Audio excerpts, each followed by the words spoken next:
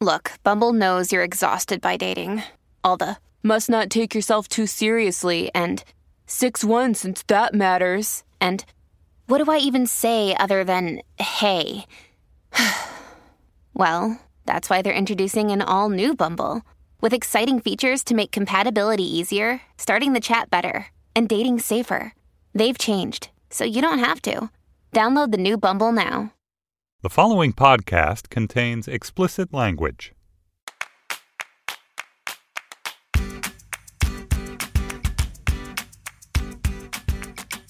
Welcome to Mom and Dad Are Fighting, Slate's parenting podcast for Thursday, July 5th, the Co-Parenting Conundrum Edition. I'm Rebecca Lavoie, a journalist and podcaster in New Hampshire, and I am mom to Henry, who is 16, Teddy, who is 15, and a stepdaughter, Lily, who is 18. And I'm Carvel Wallace, a writer and podcaster based in Oakland, California, but today recording live from Pittsburgh, Pennsylvania, and I'm the father to Georgia, who is 12, and Ezra, who is 15. Gabriel Roth has a sick kid, so he could not join us this week, but we will miss him. We'll do fine without him, as we sometimes have to do. We will soldier on. And today we will be taking listener questions. One from a mom who is co-parenting with a less than capable ex, and another from a soon-to-be parent who is worried about how to model good screen time habits when she herself does not have them. But first, let's talk about triumphs and fails. Carvel, what have you got for us this week? Man, this has been such an incredible thing. So for some listeners know that I am in the midst of a 2-week road trip with my two kids. We started, well, it's not a road trip. It started as a flight. We flew into to D.C., and then we spent some time in D.C., and then yesterday we drove to Pittsburgh. Then we're going to spend a few days here. Then we're driving to Cape Cod to hang out with friends for the rest of the holiday week. And, that's a lot of parenting, 2 teenagers and, and so forth. And so most of all, it's been going fine. It's been a lot of fun. There's been a lot of laughing. I would say that Saturday, maybe Friday night is the first night that we started to all get a little bit irritated with each other. But I felt like I navigated us through that more or less without major incident. I noticed that I myself was getting really irritated with both the kids. They were both annoying the hell out of me. And so I, was like, okay, I probably need my own space. But then, so we checked into this place in Pittsburgh, this Airbnb, and the problem with the Airbnb is the following. The guy who runs it and who's decorated it has gone with this totally eclectic kind of old-timey decorative thing, which is I have no problem with. He's got old suitcases and kind of a shabby chic situation, but more verging into that the cabinet of Dr. Kilgore type deal. He's got there's the you know what I mean? There's the beakers and the various flasks and the skulls and everything. And so so I come in and I'm like, okay, fine, this guy's got his own taste, whatever. Oh, cool, comfortable bed, whatever. And I shelled out all this money so we could have 3 bedrooms so that everyone could have plenty of time and space to operate so that we wouldn't be all up in each other's business for 2 weeks and thusly sort of speeding up the extent to which we were getting on each other's nerves. But the problem with this place is that Ezra to a certain extent, but Georgia to a significant extent, is terrified of this apartment. She's scared shitless. And because it's really kind of creepy especially if you're a California kid, which these kids are. And one of the things about California kids that I think a lot of East Coasters don't recognize is that everything in California is younger than, all buildings, all services and everything is younger than 40 years old. So when kids come to the East Coast, they're already everything is so old. And it's is it haunted? They just feel like everything is haunted on the East Coast. And it doesn't help that all the horror movies always take place in these wooded areas, in these creaky old houses or whatever. So here we walk into this creaky old house in a wooded area. And then the guy's got skulls and old-timey pictures where the eyes seem to follow you. And, it's just so we got there and the kids were kind of walking around and taking in the place. And it didn't even occur to me that they would be scared. But then Ezra kind of vaguely started making jokes about it, just sort of teasing Georgia a little bit. But I don't think he fully recognized that she was genuinely beginning to get panicked about it. And once the idea got introduced, we couldn't put the ghost back in the bottle, so to speak. And she was terrified all night and she wouldn't sleep in her room, which which like really irritated me. And then this morning, like I had to do this. I woke up and she was even going to come with me to the studio because she didn't want to be in the house by herself. But she woke up this morning and felt a little better because, you know, once you get through the first night, you know, then it's like fine. You're alive. Yeah, once you get to the first night, I felt like I was in a Shirley Jackson novel. But once you get to the first night alive, you know, you're okay. So she was like, "Okay, Dad, I'll stay here as long as Ezra stays." I was like, "Ezra's gonna stay." She's like, "All right." But then I had to figure out the breakfast thing because the other thing about when you're traveling with kids is that you've got to figure out every meal. And because we got in more or less not late last night, but too late to really do any significant grocery shopping. I just said, okay, I'll go to Chipotle and I'll bring back food. So I go to Chipotle. So I'm rushing and like the timing of it is going to be super sketchy. Like, how am I going to get to the Chipotle and find parking and get back and then drop it off and then come back and get to the studio and all this time? So I go to get the Chipotle and I come back and I told Georgia, I'm going to call you from the driveway. You need to come down and get the food because I don't have time to like turn off the car, run upstairs and bring it to you. Just like, come and get the food. She said, all right. So I called her, pulled in the driveway. I called her as I was pulling in. Hey, the food's ready. Come on down. She says, okay, Dad. And then like 5 minutes go by and there's no Georgia. And I'm like, what's going on? Because like this is stressing me out because the whole point of reason I did this. So I'm thinking, should I just leave it on the porch and like roll out or whatever? It turns out she finally calls me after like 7 minutes and she's been trying to get Ezra to walk downstairs with her because she's afraid to walk downstairs by herself. But Ezra won't do it because he's annoyed with having to babysit her because I made him babysit her for like 3 hours last night while I had to finish my column for Slate. And so he was just like, I'm not going to do it. You need to go downstairs by yourself. And so she called me and was like, Ezra won't walk downstairs with me. And instead of being like, I don't know what I should have been like, but I know what I shouldn't have been like, which is exactly what I was like. I was like, dude, are you kidding me right now? Like, I'm late for work. Like, just come on down. Like, what? Like, nothing's going to happen. Just come downstairs. Like, I totally, like, just lost. Like, I got so frustrated with her. And she finally did come downstairs, but she was crying when she came downstairs. And I felt really bad. And I gave her the food, and I said, okay, the number one burrito is yours, and the number two burrito is your brother's. Knock it off. You know, I just, like, I had such a hard time. Like, there's this thing about when your kid is afraid that there's a part of me that is so uncomfortable because you never want your kid to be afraid. That part of me just wants to like force her through it. You know, like the way that and we talked about this before, but the way that I dealt with fear when I was a kid is I like just like had to just walk down these creepy hallways alone, feeling like an axe murderer or a killer whale. I was afraid of killer whales for whatever reason. In hallways? Like anything was going to, for like a lot, up until like 9. I felt like a killer whale was a significant possibility, like it around any corner. But I felt like I had to walk through that stuff alone. I felt like I could never talk to anyone about it, and I had to go through it alone. And I feel like sometimes I try to force my kids to handle it that way, especially Georgia, because she does get afraid. Ezra doesn't have it that much, and he never did even when he was little, but Georgia has a lot more of that monster under the bed fear. And the way I dealt with it this morning was just like short-temperedness and irritation, which I felt really bad about. So then I texted her and was like, look, I'm really sorry. I called her actually and was like, look, I'm really sorry. Look, all that happened is this guy was, you know, who decorated this place thought he was being artistic and awesome, and he ended up just making a creepy laboratory like that freaks out kids, and he didn't mean it. And, you know what I mean? And she was like, I get it. And I was like, I'm sorry, your brother isn't helping. He's trying, but you know, he's still a kid too, so he's not going to do everything perfectly. Then I said, I'm really sorry that I lost my temper with you. Like it's just that I love you so much, and I don't want you to be scared because being scared is no fun. And she was like, I got it. I understood, you know. And then our call got cut off, and so I finished with her over text. And she was like understanding and everything. But I don't know, that felt like a fail in a week that has overall been just parenting triumphs left and right, you know, just like the level of navigating all the kids and all their personalities and all the vibes and stuff has been good. I felt like I really dropped the ball last night and this morning with George's fear about the Airbnb.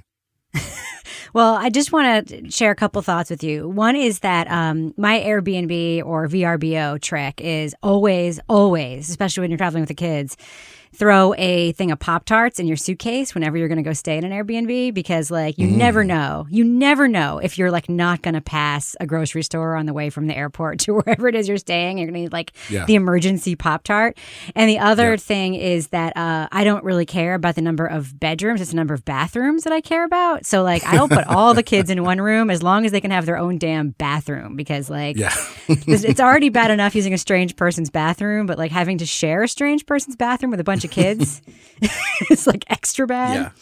But what I hear here, it's like funny because I think it's really wonderful that you want to acknowledge that, her fear is real and so forth. But I was thinking, and it was like this like darkly funny thought I had when you were talking, is that you were basically behaving the way the dad behaves in every horror movie where there actually are ghosts. They actually said that. That's so funny. They literally both said that. I was like, there's nothing to worry about. They were like, Dad, that's what they always say at the beginning of these movies. That's right. Just dismiss the fears of the teenagers. You'll be fine. I'm late for work. I have to leave you alone here in this stupid creepy house. I know. It's a no-win situation. So, I know that like this whole trip is going awesome actually in all these different ways. And I know that it's clear that like, this is the reason that I do these family trips is for these experiences. Like we're having so many experiences that I know are changing the kids and impacting them and will create memories. And, all those nights that I like stayed up till 3 a.m. to hit a deadline so I could turn in articles so I can get paid for it. This is what all that is for. This is, and so like, and it's happening. And so I know that we'll reach, even at some point, even Ezra was like yesterday, actually in the car on the road trip, he was like, Dad, I'm learning so much in this trip. I can't wait to get home and just like put it all into action. And I was like, yeah, that's why we're doing this, but I know that at some point, like the creepy place we stayed in Pittsburgh will be part of the kids' collective lore. And that's fun. Yeah. But I just need to get through to that without actually like making it worse for my daughter. Because she does struggle with fear a lot and she always has. And it's the one thing about her, like everything else, she's super courageous, brave. She does all the stuff. She's self-starting, she's straight A's, manages everything, does the dishes, does the laundry, walks the dog. But the one thing that she's always struggled with is like dark hallways and monsters under the bed. And, I just sometimes I forget how well she does everything else when I get short-tempered about that stuff. Yeah. It actually, you sort of have, it ties a little bit into my fail that I was planning to share, which is basically that like I have figured out I really have no idea how to parent Teddy at all. And with Henry, as we'll hear later in the Slate Plus segment when you meet him, everything has just been like super easy and intuitive. And he'll ask for rope or independence, and we're just like give it to him, and then he always passes the test. And like I don't know, we're just like really like kind of hit the like what to do jackpot with him. And with Teddy, I'm incapable of getting out of my own way. So this week, and it's been happening actually for a lot in the last couple of months, and it just kind of came to a head this week where he has been pretty awesome this whole school year about getting himself up for school, about taking showers every night without being reminded, about, essentially keeping like the very basics of his life together in a way that like he had a hard time with when he was younger. And he's just been getting really irritated with me when I tell him to do things or remind him to do things that he knows he's going to do without a reminder. But for some reason, like I can't wrap my head around the fact that he doesn't need a reminder. So like the one that happens all the time and the one that like always creates a bunch of conflict is, he will be sitting at his computer at night, like hanging out with his friends online or whatever. We'll be in the living room watching a movie or whatever. And at some point I'll wander over and be like, Teddy, make sure that you take a shower before you go to bed. And he's just like, I know I'm going to do it. You telling me to do it just makes me not want to do it. And every night I take one, and every night I tell you not to remind me, and every night you remind me. And I'm like, I know. But like there have been some times, to be real, where I haven't reminded him and he hasn't done it still. Yeah. And there's just no perfect formula. I mean, I did give up on the this school year on the making him go to bed at a certain time thing, because the deal he basically made with me is if I get myself up every day and I get to school on time, like I don't think that you should send me to bed at an arbitrary time where it's hard for me to go to sleep. And I was like, all right, let's try it, see what happens. Just giving up. I just like threw my hands up and I'm like, fuck it, let's just see what happens. Right. And he actually was able to do it, like except for like 2 times in this whole school year, like he got himself up on time. And so I would go to bed at 11 o'clock knowing he was still up, and I would be freaking out in my head. But like, I'm just like, we have a deal. So that worked out. But somehow I just can't seem to censor myself from like the kind of reflexive reminders that he's always needed, even though he has specifically told me that the fact that I'm reminding him is the reason why he's not always doing it or whatever. I don't know. I'm just having a really hard time finding that sweet spot. So I don't know if you have any advice for me, let me know. What's so weird about that? How old is he? He's 15, He is 15, yeah. Almost 15 and a half. Okay.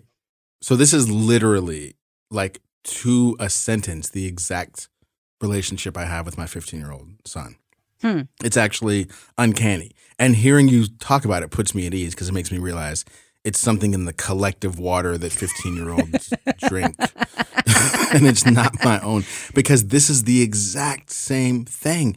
It's like he becomes, in my view, unreasonably angry when I remind him to do things. But then I'm like, the reason I'm reminding you, my man, is because you don't do them if I don't remind you. So how are you going to get mad at me? Like, why don't you if you just did them, then I wouldn't remind you, which is an argument I've made to him hundreds of times, and it never seems to land.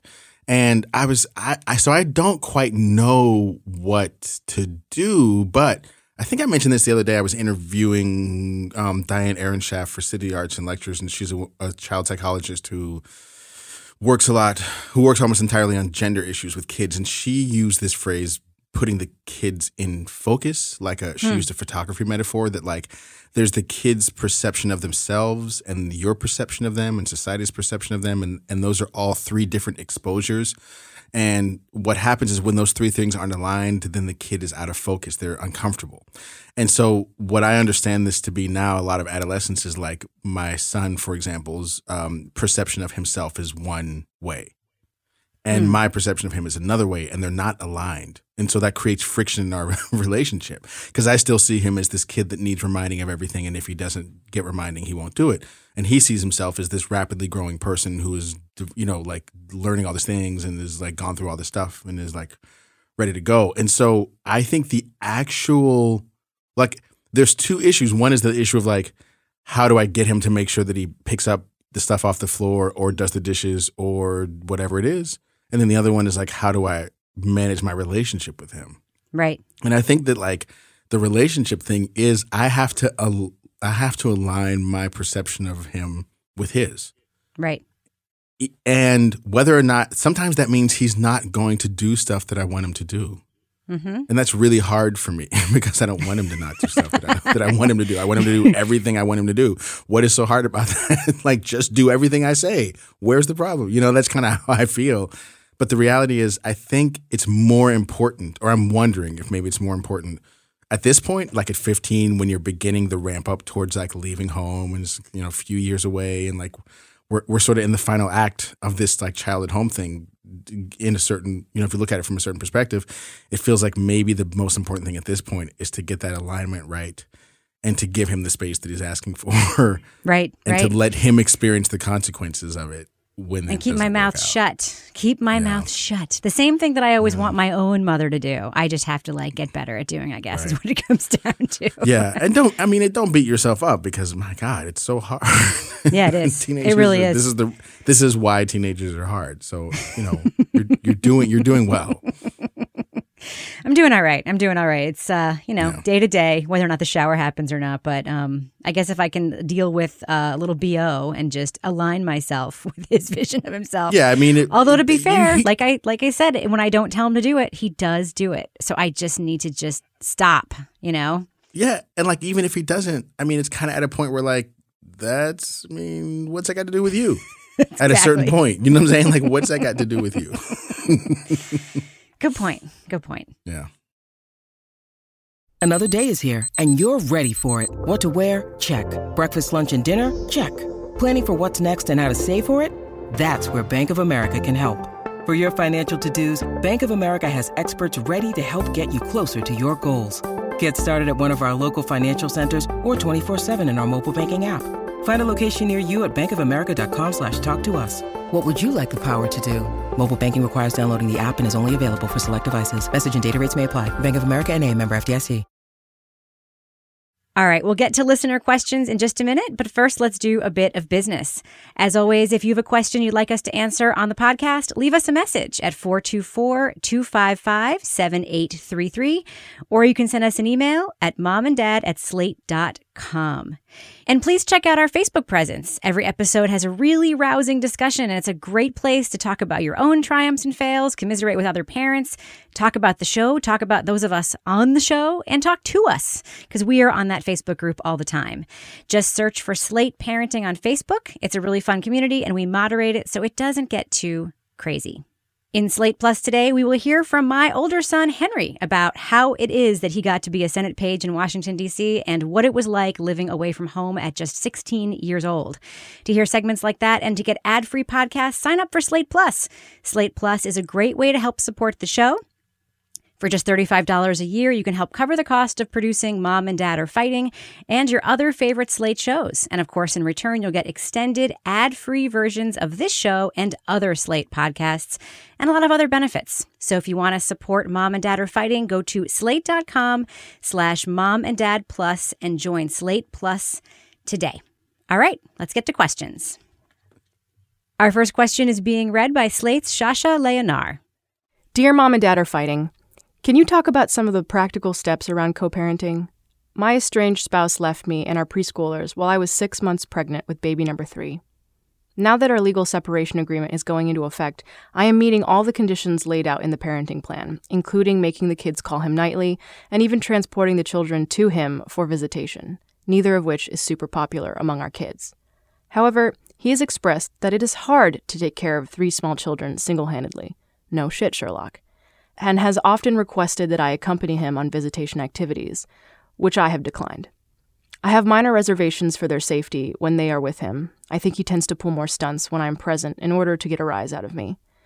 But he generally doesn't do anything more ambitious than take them to the park, because taking 3 small children anywhere is really hard. Recently, he showed up at my house for his scheduled visitation and announced, without asking me, that he and the kids would be staying in at my house to eat pizza and watch a movie. I didn't argue, but said that I would spend a few hours at the library. He got very loud in front of the kids, yelling that I am being childish by choosing to leave my own home and not co-parenting with him. I feel like I don't owe this guy anything. I've been a single parent for 18 months now, and any time that I can count on the kids being with Dad, I'm getting stuff done. Grocery shopping, cleaning, oil change, etc. He's highly inconsistent on his visitation days, often late or canceling at the last minute, which has left me scrambling at times to find childcare if I've made plans. Do I owe it to my kids to always be on call for this guy? How available should I be to rescue him when he gets in a bind? I know that co-parenting looks different for every family, but I am not at a place yet where I want to hang out with him together with our kids, considering that I'm actively trying to protect our kids from the conflict between us. Thanks for always keeping it real. To answer the questions that are like actually written in this letter, no, you don't have to do anything other than the separation agreement says you should do. Like, you don't have to spend time co-parenting with him just because he wants to or because he finds that having 3 little kids under his care is difficult. You're not required to do that for him. You're not required to do that for your kids, actually, I don't think. And you're certainly not required to do that for yourself. That time that you have without your kids is really important. Parenting 3 kids by yourself as a single parent, little kids, is like crazy difficult. And yes, it makes it very hard to do logistical things like laundry, grocery shopping, bills, oil change, stuff that you need to keep the house running. So I don't think that it's really incumbent upon you in any way, shape, or form to to give up that time based on your separation agreement because this guy is having a hard time doing his part. You do your part, he has to do his. That would be the way that I see it. Now, this thing about him staying at your house and watching movies and eating pizza, that strikes me as odd too, is that I would be curious to see, and there may be a good reason, but I'd be curious to see what it was, why he can't do that at his house. And also why you have to transport the kids to him for visitation as opposed to him coming to pick them up. I assume that that's the way the separation agreement is written. I'd be curious as to why. I think that you're dealing with someone who is a low-key deadbeat dad. I mean, to be honest, that's what it feels like. Because the thing about when you separate, and I mean, at least this was my experience when we separated, and it was like got time, to like spend time with the kids, and they were difficult, and it was overwhelming, and I didn't quite know what to do and stuff. The thing is that was my job, was to figure out how to get through that. Like, that was never not my job, and there was no day off from that job. That was my job, and so I had to figure out how to do that. And I think over the years I got pretty good at figuring out how to do it because it was my fucking job as a parent to do that. And one of the things that, I mean, there's so much that motivated me, but like one of the things that also kept me going when I was struggling is knowing that Jo was doing it. She was doing her part, so why wouldn't I be doing mine? And so it doesn't sound like this guy has that same sense of balance or fairness or respect. And that's a problem. That's a personality problem. And so this is where I, in some ways, deferred to Rebecca, because like whether or not you should be doing, like violating your own terms of the agreement, to me, that's a hard no. The question of how do you deal with the co-parent who isn't quite holding up their end of the bargain, that's a little more complicated and a little bit outside of my experience. And I'd be curious to hear what Rebecca has to say about that. Yeah, I mean, there are obviously some factors here that we can't know. Like, we don't know, right, what the potential ramifications are for her if she strays from the parenting agreement, but on all that stuff. But I have to say, Carville, I agree with you. This is a personality issue. You are dealing, I think, with more than just a low-key deadbeat dad here. You're dealing with somebody who is still trying to work his way into your life or control aspects of your life outside of just the parenting parts. He is basically using these kids to change the way that you not only behave, but the way you've agreed legally to behave. The whole, I'm going to just hang out with the kids at your house thing and then getting angry with you when you leave, that was a move intended to ruin your day. That was more than just he's too lazy to figure out what to do with the kids. Like, he's actively continuing to try to ruin your day when he pulls stuff like that. And I think it is very important to draw those boundaries and not capitulate. I know your kids are really, really young, right? You said they're preschoolers and you have a baby. You're basically dealing with somebody who wanted out of the enterprise of, the family. You said he left, but he still wants all the benefits of the enterprise. So it would be like quitting your job but saying you still want the health insurance and not understanding why, like, you don't have it anymore, right? That's not okay. You guys made a deal. And at some point, I know that it's frightening when you think about your kids and you think about, like, will they get their diaper changed? Will they get the snack that they want? Will they get to do an activity that would be the same activity I would do? The only way this is going to get better for you is if you, at some point, he has to concede. Either he has to get better at it or he has to concede that he sucks at it and change the agreement. And the way that is not going to happen is if you fill in the cracks for him when he asks you to. I mean, there you go. If you don't have real fear for your kids' safety, and I assume that if you did, you probably would go for a change in the agreement anyway, because there are other issues at play. If you think he's just being more negligent to get under your skin, which, given the information you've given us, I strongly suspect that's the case. His helplessness in this regard is a way to get at you and a way to make you change what you were planning on doing. Hold the line. Absolutely hold the line. Even if it requires some intervention or help on your side of things. If you need, someone to write a letter to his lawyer saying, like, this is the deal, you need to hold the line. It is not selfish. It is not selfish whatsoever, because he either has to become enabled or just change the deal. I mean, that's the way that I look at it. It's very cut and dry to me. And with the information you've given us, I think you're doing absolutely the right thing. No, you do not owe this jerk anything. You're obviously very good at what you do. He sucks at it. So I would say basically this guy needs to shape up or ship out is what it comes down to. Yeah, I think that's right. And I think the question is, like, what does this ship out look like? What I like about what you said is that it's clear that, like, either one of two things needs to happen. Either he needs to sort of, like, grow up and handle the responsibility that he's agreed to, or step aside and admit that he can't do it at all, which puts the mother in a difficult situation, but probably one less difficult than having this half-assery happening.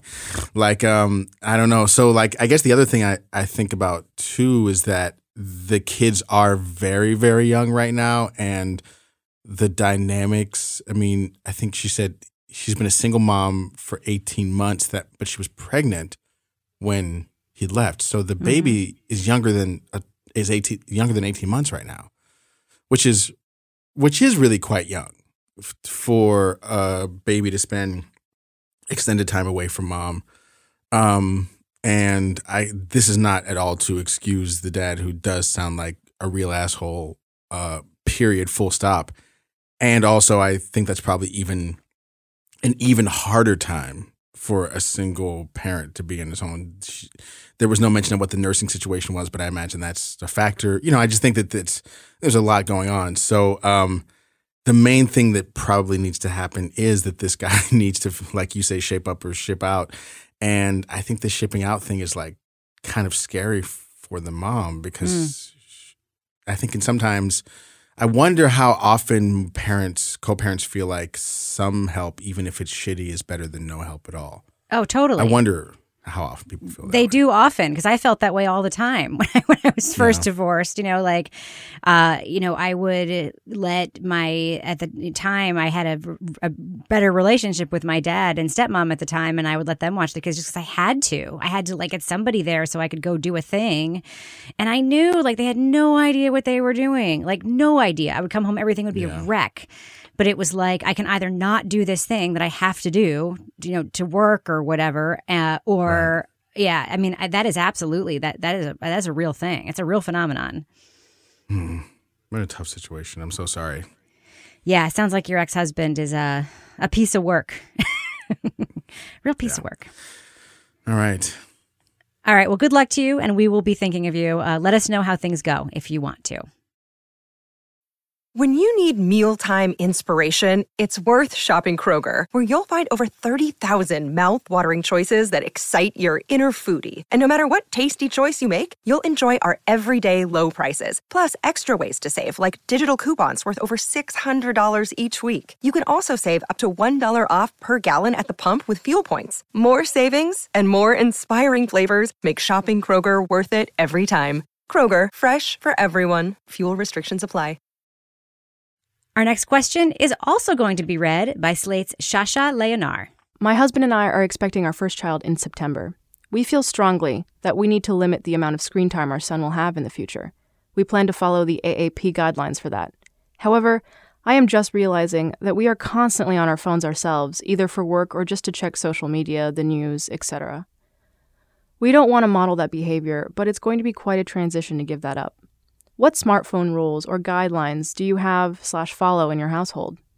How do you balance wanting to live in the moment and be fully present with the expectation to be accessible at all times, the desire to document your kids through photos, and the wish to stay in touch with family/friends through social media? Should we start to limit our own smartphone use now to get some practice before he arrives? Any insight would be appreciated. This is a tough one. I mean, I think just like this writer inner, I am also a screen addict. I love checking my phone all the time when I'm sitting in the waiting room at the dentist office or when I am watching TV. I am definitely one of those two-screen people who will be tweeting about the TV show or following tweets about a TV show while we're watching it. And we've talked about this on the show before, that really the only way to get kids to buy in to what it is you want them to do is to not be hypocritical about it. And so I think you do have to make that choice. If you're going to follow those guidelines, how are you not going to be a blatant hypocrite and give your kids all the ammunition they need to do the opposite of what it is you want them to do? A couple of tricks that I did when my kids were younger. Of course, this is I'll just be honest. It's kind of all gone out the window. At dinner time, we do sit down for meals, and we all do our best to just put the phones face down at the other end of the table when we sit down, so we can actually talk. But yeah, sometimes you want to put the Spotify list on the speaker, so you got to pick up the phone to do that. So maybe some more flexibility has crept its way in as the kids have gotten older. But there was a time where, especially with Teddy and his clear screen addiction issues, we, kind of set some physical boundaries up in the house around screen use. So for instance, I would work at this little spot on the kitchen table. So you can use you don't need an excuse to constantly be monitoring work feeds, social media, Slack, all that kind of stuff, email. But if you put your phone when you're home in the space where you actually go to get work done, if you have like a little desk or a little space and you actually park your phone there, then there is an intentional like kind of walking over to it that you have to do, especially if you're checking in for work. And it's not so different than if you were just checking in for work through your computer. You know, you wouldn't have your computer with you at the kitchen table when you were eating dinner. So, you know, having your phone with you is kind of the same thing. So that's one tip that I can think of off the top of my head. But just know you really do got to be willing to walk the walk if you're going to implement these guidelines, because kids love nothing more than pointing out that their parents are complete and total hypocrites, especially when it involves something that they want to do that's easy to do, like use screens. Absolutely. Yeah. And I mean, and the other thing too is that like even before you get to the stage where they're able to kind of put out the thing that you're a hypocrite, they're already learning the habits. They're already gaining the habit by watching you, because your kids literally just do whatever you do. I mean, I think it's best to assume that. There may be some situations in which you can get away with something without your kids doing it, but I think as a parenting rule, it's safest to assume that whatever I do, my kids are going to do, period. And so if I don't want my kids to do something, I have to not do it and work on whatever it is that stands in the way. One of the things that would help maybe this letter writer work on what stands in the way is like, you don't have to be anywhere near as available as the current internet would have you believe in order to be happy and maintain relationships. And you don't have to like follow the news anywhere near as much as the current internet would have you believe in order to be healthy and happy. And you don't need to document. I mean, I'm a huge documenter of kids, and my kid documentation actually is really important to me, especially after the tragedy of 2018, the big data sweep of 2018 when I lost everything.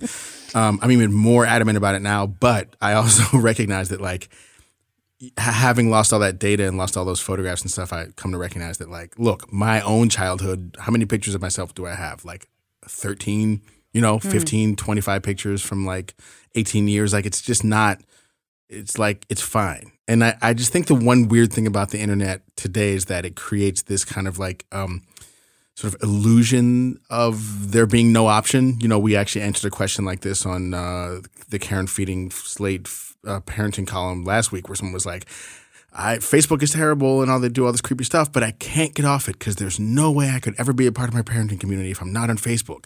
And I totally get that feeling, but I had to just sort of be like, what if that wasn't true? What if you totally could be a perfectly fine person in the world and not be on Facebook? I bet you can. You should try it. And I think that that's the same thing I would say to this parent is like, the extent to which we have to be connected is greatly over-exaggerated in our own minds. It really is. And if you just were to kill all connections instantly, I think within like a week or two, you'd find that you actually weren't missing anywhere near the amount that you thought you were missing. Yeah. Because it is true what Rebecca says, which is what I always say too, is that you can't tell your kids not to be on the phone all the time or not on screens all the time. If you are, you just can't. They won't listen. And there'd be no point to that. You'd just be teaching them. It's not even that they won't listen. It's that you'd literally be teaching them the opposite thing of what you're saying, because the way you teach kids is by doing stuff, not necessarily by saying stuff. Saying stuff's like 5% of what they learn from you. Doing stuff is like the remaining 95% of what they learn from you. So, yeah, get off your phone more. Spend more time off your phone. Make some rules. If you want some concrete rules, I like to have a rule about not going on the phone within an hour of going to sleep. I like to, when I wake up in the morning, not put the phone next to my bed. I try not to use my phone as an alarm clock, because when I do that, I pick up my alarm clock goes off, and then immediately I'm like on Twitter, which is by far, and I cannot stress this enough, the single worst way to wake up in the morning. Yep. And Can so, confirm. Yeah, and stuff like that. And then, and it's like throughout the day, I just try to fucking stay away from the thing because it's not necessary. I also use Do Not Disturb on my phone quite a bit these days. Do Not Disturb is amazing. If I'm with my kids and I know sometimes I don't want to do that because it's like Joe has the kids and, what if there's an emergency? But if I'm with my kids, Do Not Disturb is the way to go, because it's like, I can go 3 hours without a notification. And I always turn it back off, Do Not Disturb, and I always think I'm going to be flooded with notifications of all the shit that happened. And it's like, it's been 3 hours and nothing really happened. One person texted me, one meme, and that's it. You know what I mean? Like, I could have lived without it. And so I just think that A, you have to get off your phone, and B, if you want your kids to have good screen time rules, you have to get off the screens, and B, it's nowhere near as hard as you think to be without it. So push yourself is what I would say. Couldn't have said any better myself. Thanks, Carvel. This episode is brought to you by Progressive Insurance. Hey, listeners, whether you love true crime or comedies, celebrity interviews, news, or even motivational speakers, you call the shots on what's in your podcast queue, right?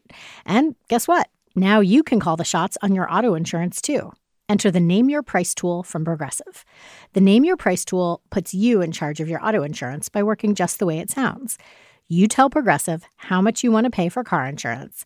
Then they'll show you a variety of coverages that fit within your budget, giving you options.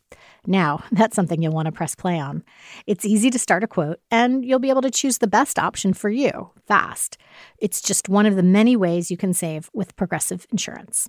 Quote today at Progressive.com to try the Name Your Price tool for yourself and join over 28 million drivers who trust Progressive. Progressive Casualty Insurance Company and Affiliates. Price and coverage match limited by state law. All right, now it's time for recommendations. This is the time in the show in which we recommend things to you, fair listeners. That's why it's called Recommendations. Carvel. the Gabe intro, strong. It is. It is. What's your recommendation this week? My recommendation is, this is so great. So I stocked up on like a month's worth of recommendations by going to one of my favorite bookstores in the world yesterday, which is City of Asylum Books in Pittsburgh, Pennsylvania. And whenever I'm here, I always go there. And then I just went through the children's aisle and took photographs of every book cover because I'm like, I'm sure this is good. I'm sure this is good. I'm sure this is good. But I haven't read any of them yet. But I'm going to recommend them anyway because I believe they're good. I did some background research.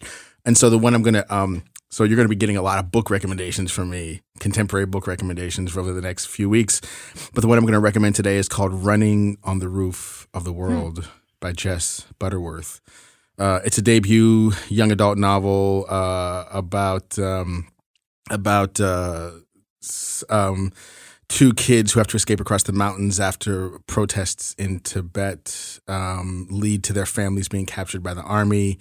And it's kind of a young adult, I'd say probably 11, 12 and up kind of book. And I did flip through it when I was at the thing and read some passages. And I really liked the way the prose was powerful, but kind of short, choppy, and terse, like good for young readers to grasp what's going on without there being too much like confusion, but also introducing everyone to another world. It came recommended by the staff at City of Asylum, which is a bookshop and community center that focuses almost entirely on works by refugee authors and writers. And so I take their word on a topic like this with some gravity. So the book, again, is called Running on the Roof of the World by Jess Butterworth. Well, I'm really glad you have weeks worth of highbrow book recommendations because I have weeks worth of lowbrow television and other crappy recommendations. And that's what I have this week. I am going to recommend, I am just caveat, not a huge fan of reality competition shows. There are two exceptions to that, one of which I don't think it's on anymore, the Sing Off, which was the a cappella singing competition judged by the wonderful Ben Folds. But my current TV competition reality show love that everyone in my family enjoys watching, and it is so inspiring, is a show called World of Dance. It airs on NBC. It airs kind of late, 10 o'clock, so I would recommend watching it on demand or taping it. The wonderful thing about World of Dance is it is the best of the best. This is not one of those shows where you have to watch a bunch of crappy dancers trying to get through early rounds and being failures, and we're all supposed to laugh at them because they didn't make it or whatever. This is a show that starts out the premises that there's a kids category, an adult singles category, and a team category. And the premise is basically that, like, these are the best of the best, and they're competing in different genres, and all the dancers on the show are incredible. And one of the things that I love most about the show is the judges. The judges are J-Lo, Jennifer Lopez, Neo, and Derek Huff from Dancing with the Stars. And these are three professionals from different sort of genres of dance who like know what they're talking about. They bring in ballet dancers as guest judges. They bring in tap dancers as guest judges. And I have just learned so much about what it takes to be a good dancer by watching this show. But really, the level of talent is incredible. The kid performers are incredible. The adult performers blow your mind. The team dances are what my kids really love, like the hip hop crews and stuff. And it is just the kind of reality competition show that is kind of what they should all be. It's like in no way trying to make you feel bad about yourself or trying to make you feel better about yourself because, you know, you're like laughing at people. It is just talent for on its face and really, really, really good. So I recommend checking it out. It's a great show to watch with the whole family. Love it. That's so good because my kids are on Queer Eye, but and they're burning through it with such incredible speed. I know they're going to be bereft of like reality, quote unquote reality content. It's and so they good do. though, They have Queer gotten Eye. to the point where they have gotten to the point where they're like a little bit discerning about their reality stuff. They don't like the stupid stuff anymore. So it's good to find good stuff. I recommend it. Season 1 of World of Dance was won by Les Twins, which are the twin guys yeah, I love them. The who French dance guys. behind Beyonce. Yes. And so like these are like really good dancers. Like a lot of them are known and some of them are not known. And it's just beautiful and fun. And J-Lo, as it turns out, is an excellent critic of dance. Good for her. Awesome. I love J-Lo. Me too. Always good. That'll do it for us this week. Mom and Dad Are Fighting is produced by Benjamin Frisch. The homepage for the show is slate.com/momanddad. And if you have a question you want to ask us on air, leave us a message at 424-255-7833. You can also join us on our Facebook group. Just search Facebook for Slate Parenting. For Carvel Wallace and the absent Gabriel Roth, I'm Rebecca Lavoie, and we will see you next week.